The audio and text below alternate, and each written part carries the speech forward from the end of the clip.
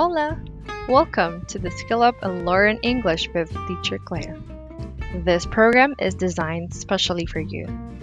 With this, you'll be able to raise the bar of your English macro skills little by little.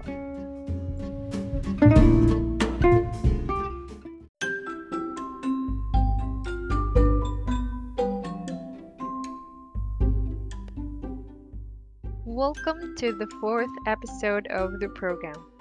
The previous episode was about bucket list, and I bet you included your dream holiday. Last Saturday, I just had a memorable summer escapade with my colleagues.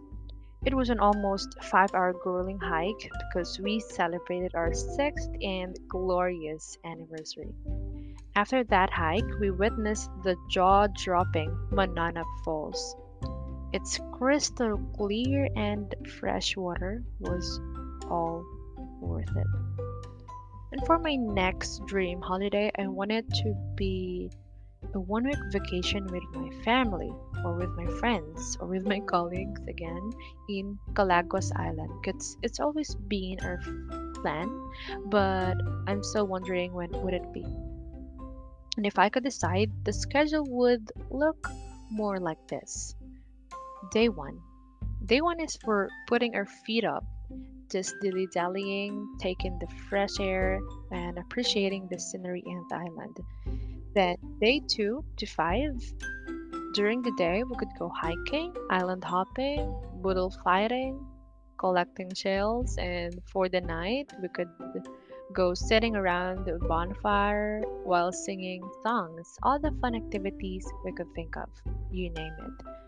Then, last day would be reserved for another rest day to recharge after these activities and as we prepare ourselves to go back working or go back to our normal lives again. Obviously, I prefer a holiday where I could literally put my feet up because sometimes after my holidays, instead of being recharged, I usually get exhausted more. So there you go. Now you're next. You're gonna share the blueprint of your next holiday with the help of these guide questions.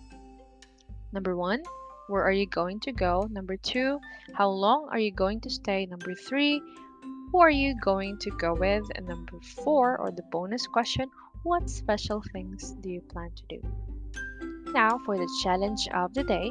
As you answer these questions, you have to apply the idiom to put your feet up, meaning to relax, especially by sitting with your feet supported above the ground.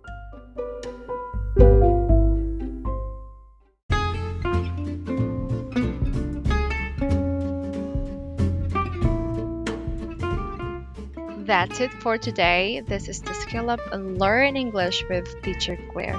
Keep on raising the bar. Adios.